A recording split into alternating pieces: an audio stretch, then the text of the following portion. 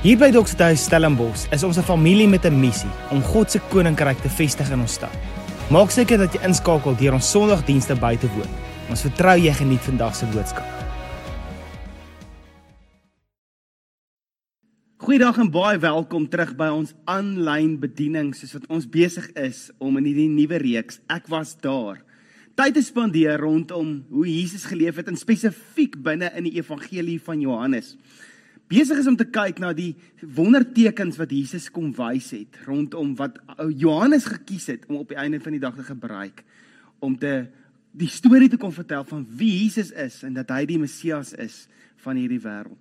So die uitnodiging vir jou is om eintlik in hierdie tyd, volgende tyd, so bietjie tyd te spandeer binne in die boek van Johannes en om die evangelie dalk deur te werk en so te gaan kyk en dalk met die paradigma eintlik in te kom van om nie die boek van Johannes te lees as 'n boek in die Bybel nie, maar dit dalk te lees met hierdie bril op van iemand, Johannes, wat besig is om vir jou sy storie te vertel, sy getuienis oor te dra van dit wat hy gesien het by Jesus. En ek dink as ons dit so oriënteer en onsself so in dit insit, dan begin hierdie boek vir ons iets anders beteken.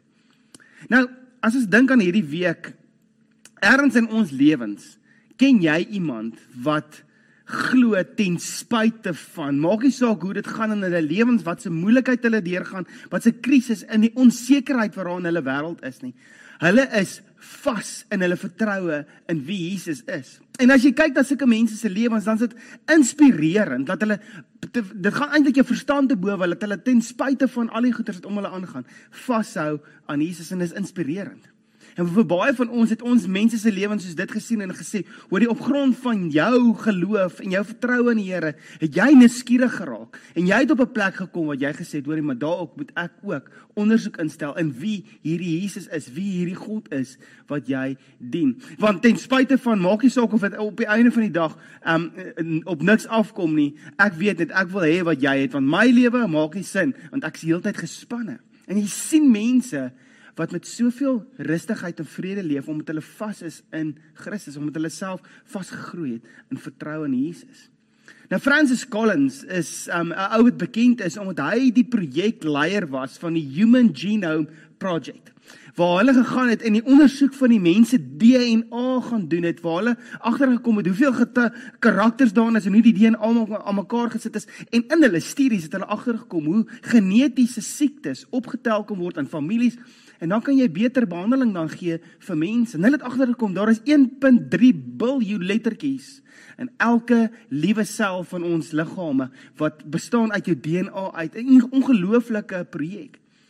Nou, vir hom daar te kom het hy sy storie vertel, in sy boek wat hy geskryf het, The Language of God, waar hy vertel hoe hy as jong student besig is om sy rondes te doen, jong dokter in die hospitaal, en hy sit in plekke waar daar mense, en hy het groot geword agnosties, hy is glad nie geglo nie, hy is eintlik op 'n plek wat ateïsme, as 'n ateïs groot geword, en hy het op 'n plek gekom wat hy die hele tyd mense sien wat deur regtig moeilike goeders gaan, siektes, en siektes op siektes, en hulle op 'n plek gekom wat hy begin vra, hoorie, maar hoe het julle steeds 'n vaste vertroue? En dit het hom nuuskierig gemaak. Hy maak 'n opmerking dat hy gedink het en die volgende sê, hy sê, if faith was a psychological crutch, it must be a powerful one. Met ander woorde, as hierdie net 'n sielkundige ding was wat mense op vasgehou het, dan moet daar krag in hierdie ding wees. Daar's iets in hierdie mind game wat hierdie mense mee besig is. Hy sê, but if it was more than just a veneer of cultural tradition, why were these people not shaking their fists at God and demanding their friends and family to stop talking about a loving and benevolent supernatural power? As al hierdie goeders net sielkundig was, as hierdie goeders, hierdie veneer wat hy van gepraat, as dit eintlik hierdie sugar coating is wat maar net op ons tradisies is, as dit net dit was, hoekom het die mense nie hulle vuiste na die Here toe geswaai en gesê, Here, waar is jy? En is jy 'n realiteit nie? Nee. Want daar was meer as dit. En hy vertel spesifiek hoe hy 'n ou tannie versorg het, en hoe die tannie vir hom op 'n stadium sê, hoor, maar ek kan nou vir jou vertel wat ek glo. Dokter, wat glo jy? En hy sê, daai vraag het sy hele lewe om al 'n ander traject kom sit, want hy sê, hy vraag geantwoord, ek het stotter, en gesê, ek weet nie. En En dit het die nuuskierigheid in hom losgemaak. En hy maak die volgende opmerking. Hy sê, I was faced with my willful blindness and my arrogance, but I began a journey of discovering this God. En hy word toe 'n Christen. Met ander woorde, hy het op 'n plek gekom waar hy agtergekom het, hoor, daar is meer bewyse as wat hy gedink het, dat Jesus regtig die Messias is van die mens. En hierdie nuuskierigheid wat gekweek is by hom, het gekom as gevolg van iemand wat in geloof gestaan het. Iemand wat geglo het in Christus is 'n groter realiteit as die siekte of die kwelling waardeur hulle gaan. Hulle is onwankelbaar en hy het gesien hoe hulle geloof iets persoonlik was. Hulle geloof in Christus 'n persoonlike verhouding was met hulle God. En ons het verlede week gesê, om 'n Christen te wees, beteken nie daar's 'n blindelingse glo net, of jy moet net meer geloof gaan kry, ergens of net meer geloof hê nie. Die Nuwe Testament sien ons, die patroon is, mense het geglo op grond van wat hulle gesien het, en op grond van wat hulle gehoor het. So hulle het gesien, ons wondertekens wat Jesus gedoen het, en dan het hulle ook die stories van mense gehoor, en hulle het gesien, hoorie, maar daai ou wat ek van geweet het, wat siek was, of deur 'n moeilike tyd was, en so, daar's oplossing, en ek het sy storie gehoor, en ek het die vrug daarvan gesien. En Johannes kom, en hy kom bring vir ons sy getuienis, en hy kom sê hierdie getuienis neer, om te sê, hoorie, maar dit is wat my laat begin glo in Jesus Christus, en ek is seker, hierdie gaan vir jou genoeg wees. In sy laaste briewe, toe hy 'n ou man was, in 1 Johannes 1 vers 1 tot 3, sê hy, wat van die begin af was, wat ons gehoor het, wat ons met ons eie oë gesien het, wat ons aangeskou het, en ons met ons hande aangetas het, aangaande die woord van die lewe. Hy kom sê hierso, ek was daar, ons het hom gesien, ek was eerstehandse ooggetuie van dit wat daar gebeur, ek was daar gewees, ek kon getuig vir julle, hierdie lewe is aan ons geopenbaar, en ons het dit gesien, en ons getuig en verkondig dit aan julle, die ewige lewe wat by die Vader was, en aan ons geopenbaar is, wat ons gesien en gehoor het, verkondig ons aan julle, sodat, en hier is die rede hoekom hy dit doen, sodat julle ook gemeenskap kan hê met ons, en ons gemeenskap is met die Vader, en met sy Seun, Jesus Christus. Verlede week het ons stilgestaan, by die eerste wonderteken wat Johannes gekies het om te gebruik, om die identiteit van Jesus te kom openbaar. En reg deur die boek van Johannes is daar 7 wondertekens, tekens wat Jesus gedoen het, wat Johannes van getuig het, om op die einde van die dag vir ons die storie te kon vertel. Water wat in wyn verander is die eerste ene wat hy van gepraat het. Waar Jesus by hierdie bruilof was, Jesus se ma kom na hom toe, en daar's 'n krisis, die wyn is op, sy draai na haar seun toe, want sy het geweet, dis die ene wat na wie toe jy draai, in die middel van 'n krisis. Jesus sê vir haar, ma, ek's nie hier om troues te red nie, ek's hier om wêrelde te red. Sy ma het gelag, wara, en sy het omgedraai vir die kelners, en sy luister wat hy vir julle doen, en Jesus red die troue. Maar Jesus het 'n stuk van homself kom openbaar, en eintlik kom wys, dat die oud het 'n expiry date op, en hy het die nuwe gebring. Die oud was goed, maar die nuwe is soveel beter. En as jy dit gemis het, kan jy verlede week se boodskap gaan kyk op YouTube of op ons podcast, kan jy dit gaan volg. Die storie wat ons by vandag uitkom, is, en jy sal sien, dit staan in jou Bybel, in Johannes 4, is dit die genesing van die regeringsamptenaar se seun. Dis 'n mondvol. En om die prentjies 'n bietjie in te kleur vir ons, net laat ons tred hou van waar hierdie storie nou afskop. Jesus is in Kana, en hy het by die troue gewees in Galilea, en toe gaan hy na Jerusalem toe om die Pasga, die Paasfees te vier. Nou, as Jesus Jerusalem toe gegaan het, dan moes jy geweet het, daar's altyd so klein bietjie moeilikheid vir hom gewees, want hy het eintlik so 'n bietjie aan die byenes gaan skop en slaan aan al hierdie fariseërs, en hy het hulle so 'n bietjie ontstel, want hy het 'n paar goeie gesê wat vir hulle ongemaklik was en ongerieflik was, want hulle het nie daarvan gehou nie.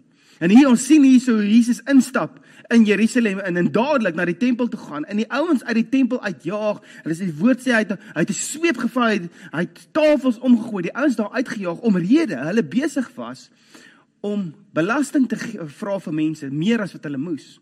Hulle was besig om diere te verkoop, wat verkoop is as offers aan die Here, wat ongevlek, unblemished, soos wat hulle sê in die Engels. Maar tog is daai diere nie voldoen aan die vereistes van dit wat God se wet kom sê. En hy kom sê, so julle is besig om eintlik 'n mokkery te maak van God in sy tempel. Soveel so dat die fariseërs op 'n stadium vir hom nie vra, wat doen jy nie? Hulle vra vir hom eerder 'n beter vraag. Wie dink jy is jy om hierdie goeders te doen? En Johannes kom sê in Johannes 2 vers 23, hy sê, terwyl Jesus tydens die viering van die Paasfees in Jerusalem was, het baie mense in hom begin glo, toe hulle die wondertekens sien wat hy gedoen het. Want sien en hoor is die formule wat ons sien. Hy kuier by Nikodemus. Nikodemus het 10 keer gesien of gehoor. Jesus kuier hy saam met Jesus en Jesus kom breek 'n klomp dinge vir hom oop, dat hy as Fariseer heeltemal begin anders te dink en begin sien en begin glo, maar Jesus is dalk die antwoord. Hy kom by 'n vrou by die put, en ons weet nie wat sy naam is, dalk eendag in die hemel gaan ons weet wat is haar naam. Ons weet net, dis die vrou by die put, 'n Samaritaanse vrou. Jesus is op pad deur Samaria en hy kuier met hierdie vrou. En op grond van dit wat hy in haar lewe kom oopbreek het, kom 'n hele dorp tot geloof as gevolg van die getuienis van daai vrou. En dit is soos wat hy terug deur Samaria reis op pad na Galilea toe, waar ons nou die storie optel in Johannes 4 van vers 46 af. En Jesus is toe weer 'n keer in Kana. Hy noem dit plek waar water in wyn verander. Hy daar aangekom waar hy vroeër water in wyn verander het. In Kapernaum was daar 'n sekere koninklike amptenaar wie se seun ernstig siek was. Nou, dit is 'n belangrike inligting wat hy hier vir ons kom gee. Hy sê, dis 'n amptenaar, met ander woorde, dit is 'n belangrike persoon, maar hy kom van Kapernaum af wat omtrent so 8 ure se stap weg was. Dit is eintlik 'n hele dag se stap, want jy stap nie net 8 uur nie, jy moet ergens so 'n bietjie rus en water drink en dalk pitstop en so aan. So dit is 'n stukkie ver weg, maar hy's in die omgewing. En as jy op perd gehad het, sou dit so 2 tot 3 ure gevat het om op 'n perd se rug om daarna toe te gaan. Maar die feit dat hy koninklike amptenaar was, vertel vir ons 'n bietjie wie's die persoon wat hom te kom. Dit is iemand wat invloedryk is. Dis iemand wat gewoond is om te kry wat hy vra. Dis iemand wat nie alleen getravel het nie, hy het nie teen 'n klomp leiwagte saam met hom gehad en hy het nie gestap nie. Hy het op 'n perd se rug gery of in 'n koets of wat ook al dit was. En die afleiding wat gemaak word deur die antieke professors en so van die antieke geskiedenis sê hierdie man was 10 teen 'n Sadduseer. Nou daar was 2 groepe gewees in daai tyd, Sadduseërs, Fariseërs wat geglo het die Here kom en hulle was baie vasgevang in die profeseë en so aan, waar die Sadduseërs baie meer intellektueel georiënteerd was en dat hulle nie noodwendig geglo het in die ewige lewe nie. Hulle gevoel, hulle het geglo dalk is hulle het nie eintlik 'n antwoord op dit gehad nie, maar hulle het geglo die lewe is hierso nou en God het klaar al jou kaarte vir jou gedeel, so jy gaan nie na God toe en jy vra vir hom vir 'n klomp goeders nie, want jou kaarte is klaar gedeel. Jy geniet jou lewe en jy figure die lewe hierso uit. Dit is hoekom die Sadduseërs was baie gekant teen die Romeine, want die Romeine het hulle manier van lewe eintlik kom opmors en so aan. En hulle toe maar deur besigheid met die koninkryk te maak, dit is hoe hierdie ou 10 teen 'n amptenaar was, maar hulle was baie gekant teen die manier hoe die Romeinse ryk ingekom het en hulle was ook die ouens wat gewoonlik eintlik so klein bietjie rebellies laat opstaan het teen die Romeine. So dis 'n man met 'n plan. Is 'n ou wat weet om die politieke game te speel. En hy kom met alles wat hy daar is. Kom hierdie man en vir daai dag het al sy intellek, al sy vooropgestelde idees, al sy planne, al sy invloed, het hy kant toe geskuif, want hy is 'n pa wat desperaat is. Hy is bang dat sy kind gaan doodgaan. En ons sien hier so 'n man met invloed, wat homself eintlik kon verneder om te kom na iemand, 'n rabbi toe, en na hom toe te kom en vir hom te sê, toe hy hoor Jesus het in Galilea aangekom, het hy vinnig na hom toe gegaan en hom gesmeek om te kom en sy seun te genees, want hy was reeds sterwend. Die feit dat 'n Sadduseer gesmeek het, was ongeken. Hierdie is 'n man wat desperaat is. Nou, hierdie is net my teorie en jy moet nie dit te ernstig opneem nie, maar ek wil net so 'n bietjie die prentjie inkleer, dat ons net die menslikheid agter hierdie sien, is dat toe hulle gehoor het dat Jesus na die omgewing toe kom, moes hulle al eers 'n storie gehoor het van waar Jesus naby mense gekom het, het daar dinge gebeur. En ek kan net imagine in hulle huis, soos sy vrou vir hom gesê het, raad, jy het baie invloed, jy het geld, jy het 'n perd, jy gaan nou en jy gaan haal daai rabbi en jy bring hom hiernatoe. En ek kan net imagine hoe die man vir haar gesê het, hoorie, maar my kind is dodelik siek. As ek nou hier wegtravel, ek weet nie hoe lank gaan dit vat nie. Ek weet dit is 2 ure se ry soontoe op die perd 2-3 ure, maar ek weet nie hoe lyk Jesus se kry ek hom vinnig. Dit gaan dalk ek gaan dalk 'n nag oor moet oorslaap. Dalk sterf my kind, dan sien ek hom nooit weer nie. En jy sien net 'n vrou wat vir hom sê, ek gee nie om nie. Jy gaan haal daai man en jy bring hom hiernatoe. Ek sien hierdie tension. Ek los my seun wat ek dalk nooit weer sien nie, of ek gaan haal hierdie man, van wat ek stories al van gehoor het. Moet ek nie dalk eerder een van my werkers of my slawe stuur, om hom te gaan haal nie? En nou sien jy so 'n ou, in sy desperaatheid net sê, nee, een van my werkers gaan nie 'n appel kan maak op hierdie man, soos wat ek as pa self kan doen nie. Hy gaan my nie goed genoeg verteenwoordig, ek sal self gaan, en hy gaan op grond van mense se stories, verlaat hy sy seun, wat hy dalk nooit weer gaan sien nie, om na hierdie man toe te gaan, wat hy weet, hoorie, maar daar is iets wat hy kan doen. En hierdie woord pleit, hy smeek. Die ander Afrikaanse woord is pleit, in die Engels is dit beseech. Dit is nie iets wat jy sommer net doen nie, net so vinnig vra, sê jy na my huis te kom, my seentjie is siek, sê jy hom gesond maak? Nee, ek kan nie. Okay, dan, pleit is, hoorie, ek stap agter jou aan, en ons weet vandag, is dat Jesus het nie op sy eie getravel, hier kom net 'n ou randomly, en kan ek so 'n bietjie met jou chat? Daar was altyd 'n groep mense wat Jesus gevolg het. Hoekom? Want dit was sy disippels, en daar was stories, en daar was Jesus wat besig is om die mense te leer, en dinge oop te breek oor God se woord, wat hulle nog nooit gehoor het op daai manier nie. So daar's 'n gevolg, wat agter Jesus aankom. So hierdie ou, wat 'n amptenaar is, geken is dalk in hierdie omgewing, kom, en hy pleit by Jesus. Hy skuif al sy pretensies op sy. Al sy goeders, alles wat hy op staat gemaak het, skuif hy kant en sê net, daai goed werk nie. Ek het hierdie man nodig. Vir baie van ons, het ons eerste gebede ook gekom in die middel van ons grootste moeilikheid. Het jy dalk gebid, en jy's dalk nou op 'n ander plek met die Here, maar jy's dalk soos, Here, ek weet nie of jy my regtig hoor nie, maar ek het nou nodig, dat jy opdaag. Ek het jou hulp nodig. En Jesus se reaksie teenoor hom klink amper so klein bietjie lelik. En weer eens is dit as gevolg van vertaling, en ons wat nie die konteks verstaan nie, en die rykdom van die Griekse taal, en Afrikaans en Engels, ons kom net nie daarby uit nie, en dit is hoekom ek dit so vinnig vir jou wil verduidelik, want onthou, hulle is nie net hulle twee nie, daar is hierdie hele groep mense, wat saam met Jesus daar is, en Jesus kom, en hy spreek nie net die man aan nie, hy praat eintlik nou met die crowd, en hierdie is 'n teaching moment, hier is daar nou 'n man wat na Jesus toe kom, en al die mense luister, en Jesus kom sê, hoor, hier is 'n teaching moment, ek het nodig om iets oop te breek in julle, en hy sê, as julle nie tekens en wonders sien nie, sal julle ook nooit tot geloof kom nie. En Jesus is nie daar besig om, en dit klink soos 'n aanklag amper, dit is asof mens moet begin sleg voel, en ek dink as ons die verkeerde interpretasie en verstaan van dit, het ons dalk al geglo, hoorie, maar, mens moet maar net glo, mens moet nie vra nie, want Jesus sê dan nou, julle soek net wondertekens, en mens kan amper met hierdie stemtoon, julle soek dan net wondertekens, en julle sal nooit tot geloof kom, as julle nie tekens sien nie. Hierdie was nie 'n aanklag nie, Jesus is besig om die obvious bekend te maak. Julle glo nog nie, sonder dat daar teken is nie. Dit is nee, Jesus ons doen nie, want dit is die patroon, ons sien en ons hoor, dit is die patroon wat daar is. En as jy môre daaroor dink, as ons glo dat dit wat Jesus hierso sê, is jy mag nie vra, dan is dit kontrasterend met persoonlike verhouding met Jesus, waar hy sê, maar maak my deel van jou moeilikheid, maak my deel van jou krisis, trek my in jou wêreld, en ek het antwoorde vir jou, jy wat wysheid nodig het, ek het wysheid vir jou. Dit is kontrasterend, as ons so daaroor dink, maar dan lees ons hierdie stukkie, dan gooi dit heeltemal, nee, maar ons moet nie vra nie. Dit is nie wat Jesus hier so besig was om te doen nie. Jesus is eintlik besig om 'n realiteit van mense aan te spreek, meer as net die man se situasie.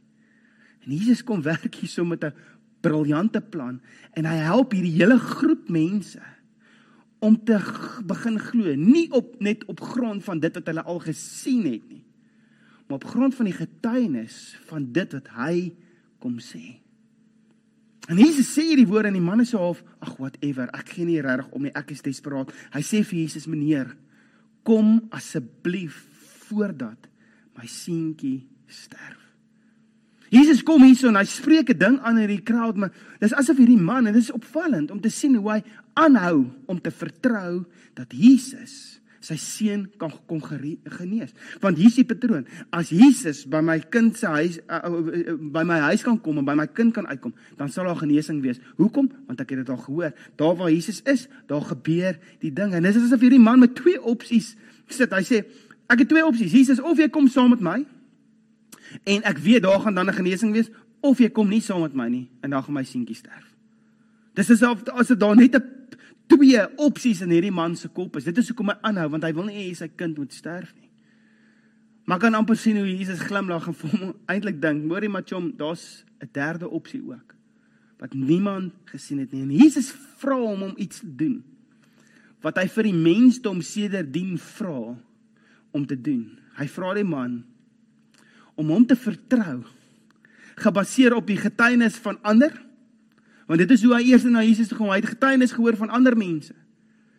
Maar hy vat dit 'n treukie verder, om Jesus te kon vertrou, op grond van sy instruksie, wat hy vir hom gee.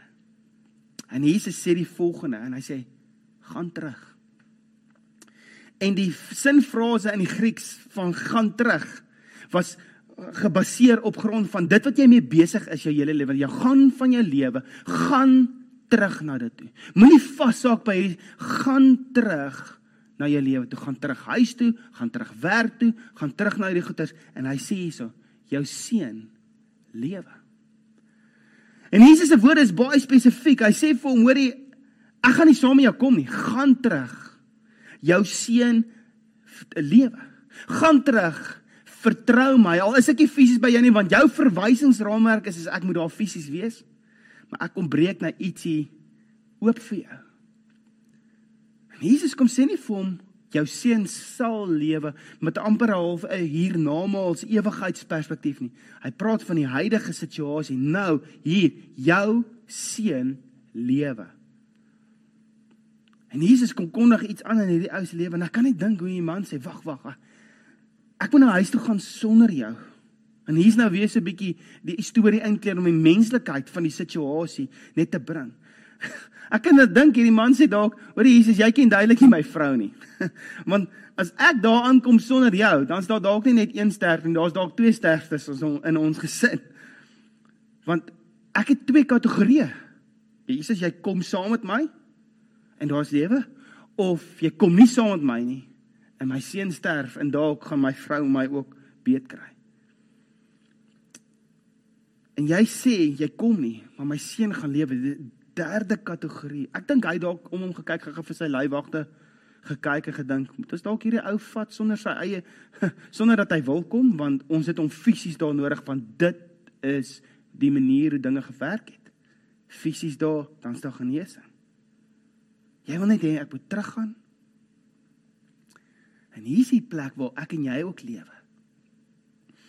Ons lewe daar, waar ons lewens, ons gesondheid, ons finansies, ons werk, alles wat ons Here mee vertrou, Jesus mee vertrou ons hom op grond van die getuienisse wat ons al gehoor het, die getuienisse wat van ander mense.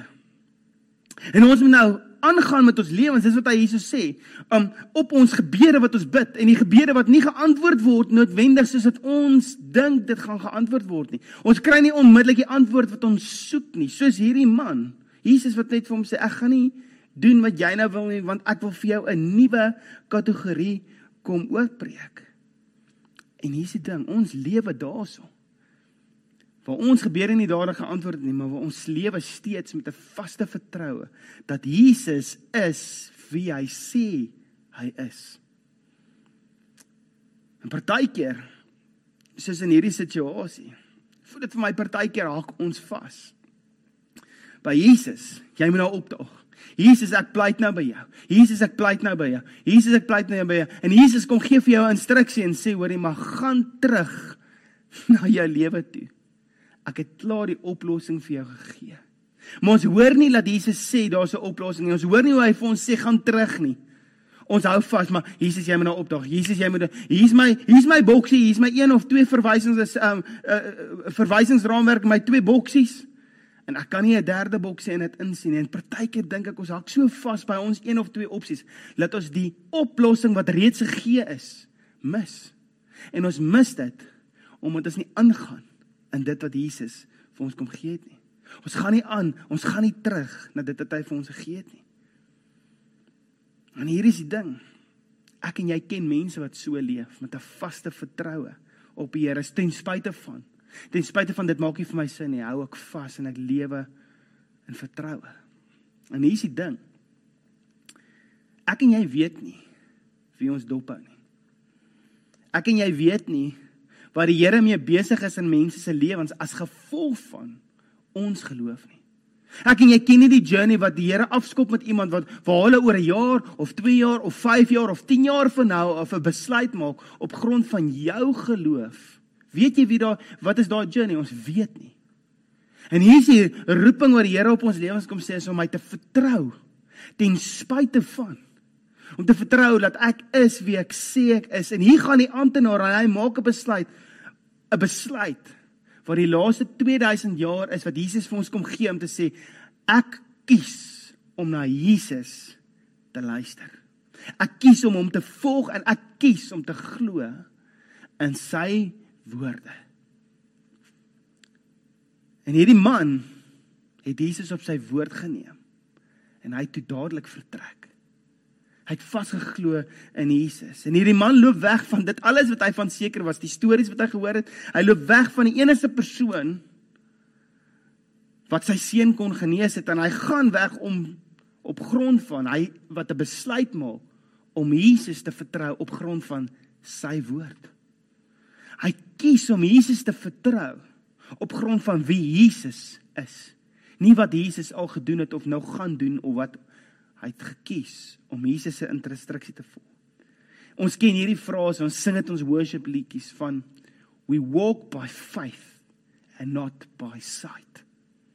En ons sien hoe hierdie man loop deur sy geloof in wie Christus is. En nie in dit wat hy sien nie, maar hy hou vas aan dit wat Christus vir hom gee.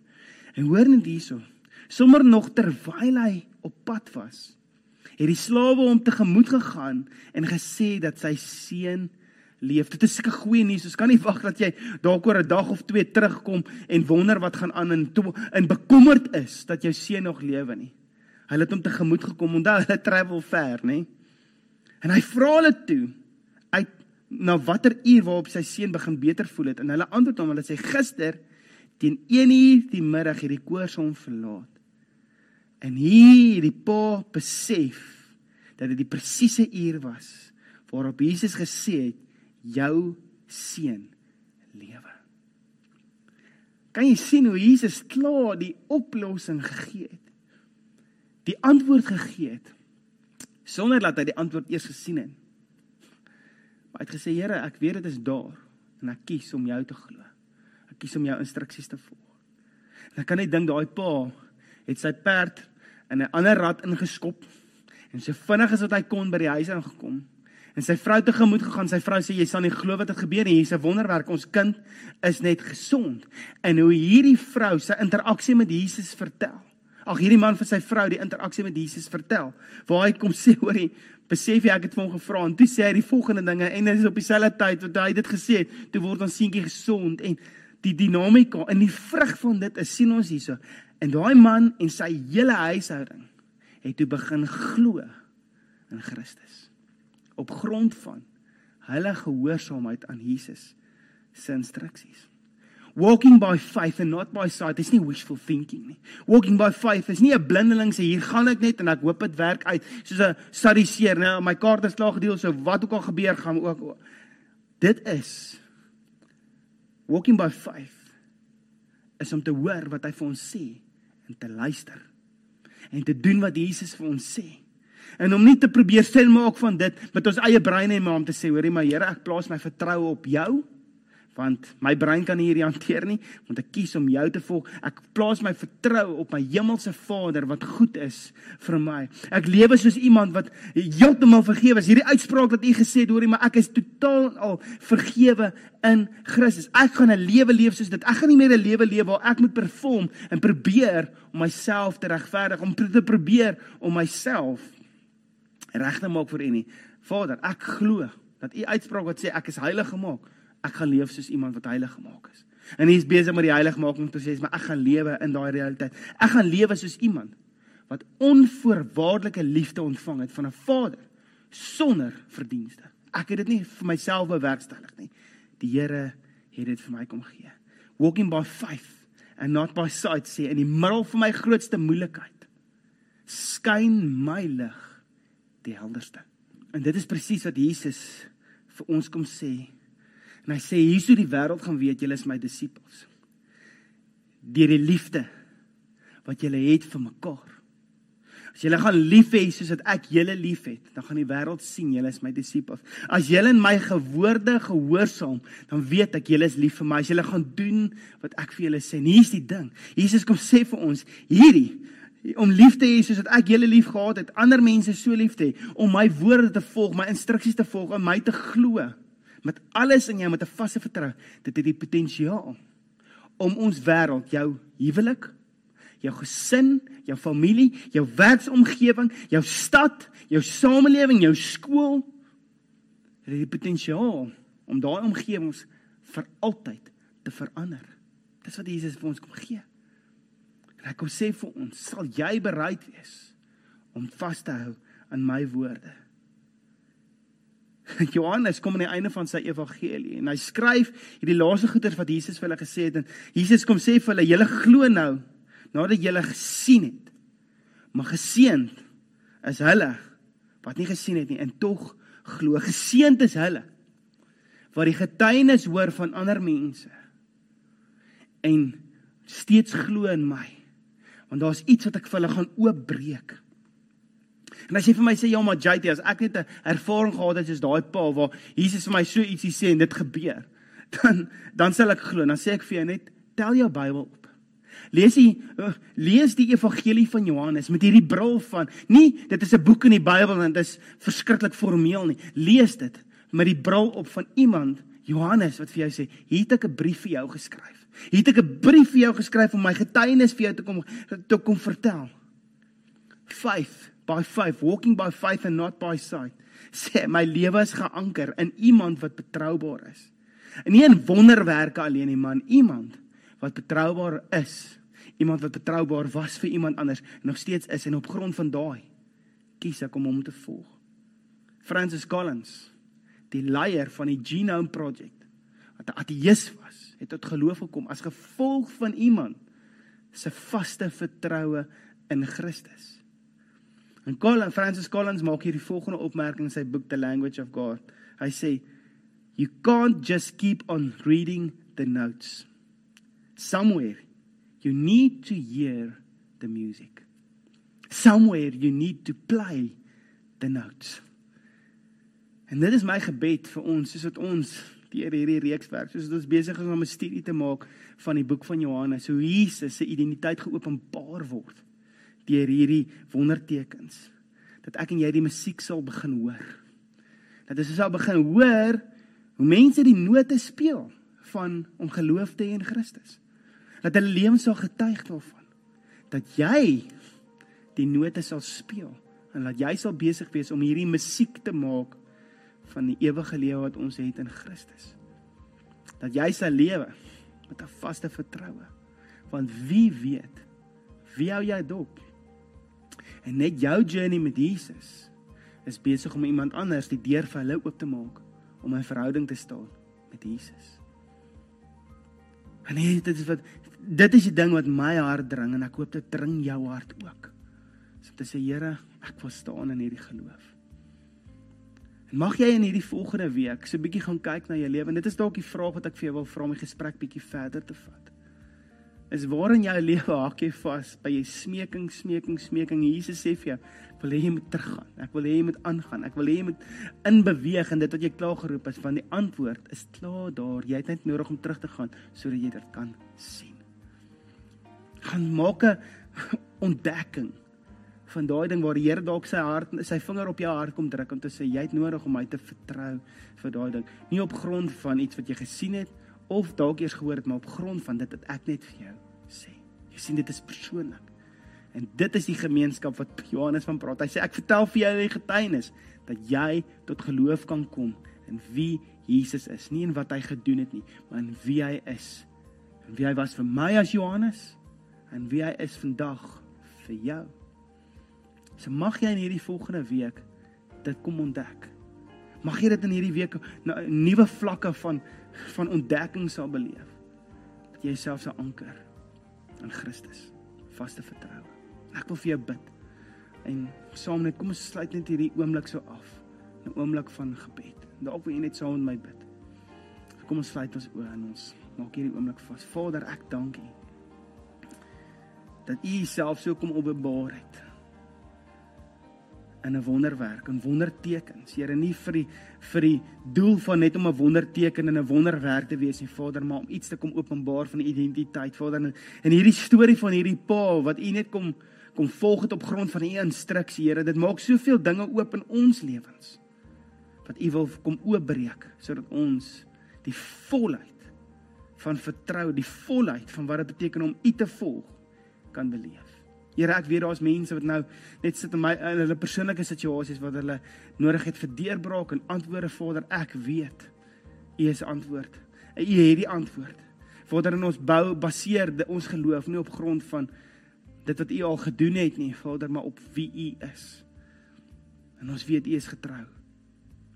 So Vader, ek weet nie waar mans en vrouens nou op hierdie stadium is nie. Vader, ek kom vertrou en ek kom spreek net lewe. Deur die Heilige Gees, kom maak ons harte oop om te kom sien wat U vir ons wil kom wys, sodat ons 'n geloof kan lewe in Christus, sodat ons lewens 'n baken van hoop, 'n lig sal wees in die donkerte. En soos Francis Collins, dat ons wat tot bekering gekom het as gevolg van iemand se vertrou in U, dat ons lewens daai selfde storie sal vertel. Ek eer U daarvoor vir dit wat U mee besig is in ons lewe.